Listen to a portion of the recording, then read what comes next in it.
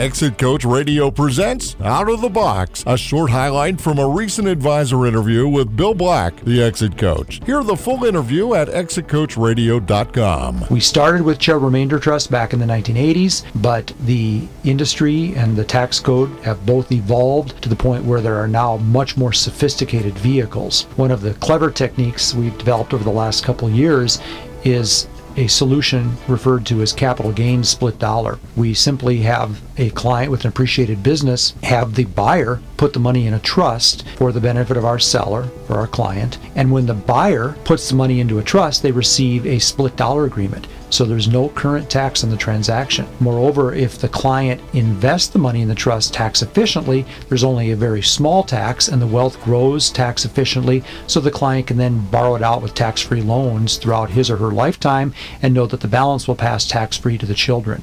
And when you look at the benefits of that type of capital gain split dollar solution, you see that the client literally can have 2, 3, 4 times more wealth as opposed to just selling a business in a taxable transaction.